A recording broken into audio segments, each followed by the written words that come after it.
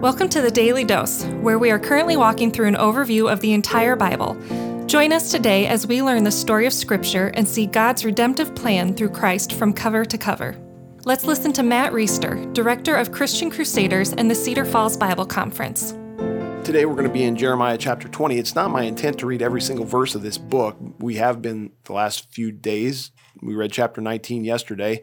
This stuff is all very important, though. And today we're going to get a glimpse into how prophets of God tend to be treated. By the way, a prophet, when we think of prophets or in the New Testament, the gift of prophecy, we tend to think this is about being able to accurately predict the future or foretell what is going to come. That's what prophecy is.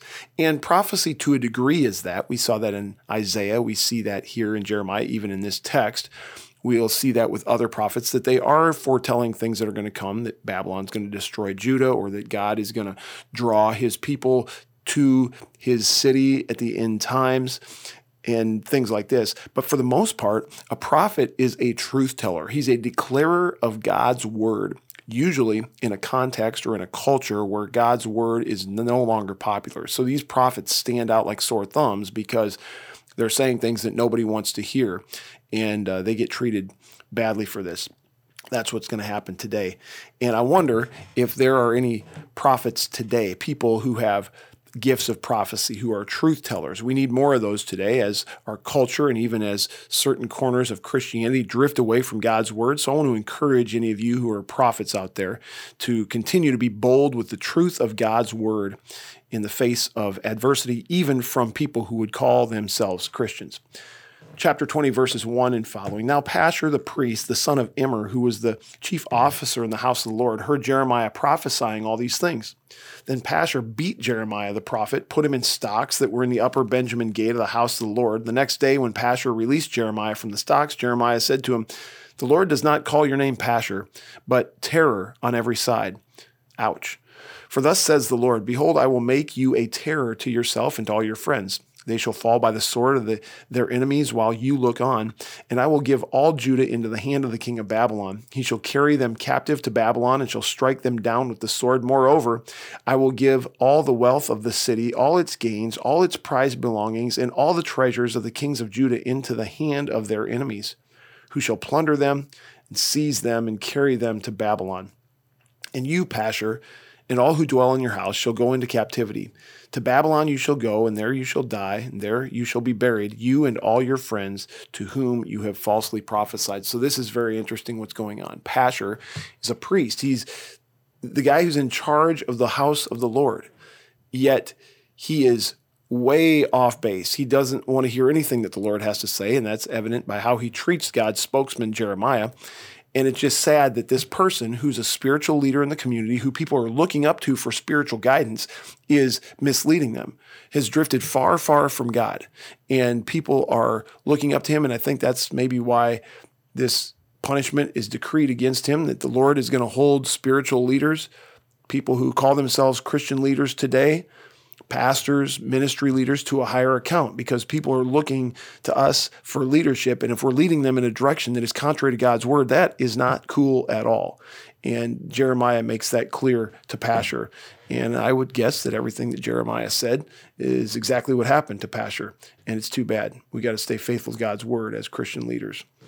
Now Jeremiah goes on a rant with the Lord. And this is a little bit of a popular section of Jeremiah. You might be familiar with part of it. We'll start in verse 7. "O Lord, you have deceived me, and I was deceived. You are stronger than I, and you have prevailed. I have become a laughing stock all the day. Everyone mocks me. For whenever I speak, I cry out. I shout violence and destruction. For the word of the Lord has become for me a reproach and a derision all day long. If I say, I will not mention him or speak any more in his name, there is in my heart, as it were, a burning fire shut up in my bones, and I am weary with holding it in, and I cannot." So what Jeremiah is saying here is, I'm being persecuted, I'm being mistreated for what I'm saying, and even if I make a decision in my heart that I'm not going to say these things anymore. I'm not going to speak on God's behalf to these people anymore. I'm not going to stick out like a sore thumb as I have anymore. Even if that's my desire, there's a burning in my bones that I can't hold in because God's word just just cries out from deep within me. And this is a great thing, friends. I hope that you love God's word. I hope that you have a passion for God's word that is like Jeremiah's, that even when you don't want to speak it, even when you don't want to stand out anymore, even when you don't want to take hits from the culture or the people around you who hate God, that you will still stand strong and be bold. Verse 10, for I hear many whispering, terror on every side, denounce him. Let us denounce him. Say all my close friends, watching for my fall. Perhaps he will be deceived, and then we can overcome him, and we can take our revenge on him. But the Lord is with me as a dread warrior. Therefore my persecutors will stumble, and they will not overcome me. They will be greatly shamed, for they will not succeed. Their eternal dishonor will never be forgotten. O Lord of hosts, who tests the righteous, who sees the heart and the mind, let me see your vengeance upon them, for to you I have committed my cause. And he says, sing to the Lord, praise the Lord, for he has delivered the life of the needy from the hand of evildoers.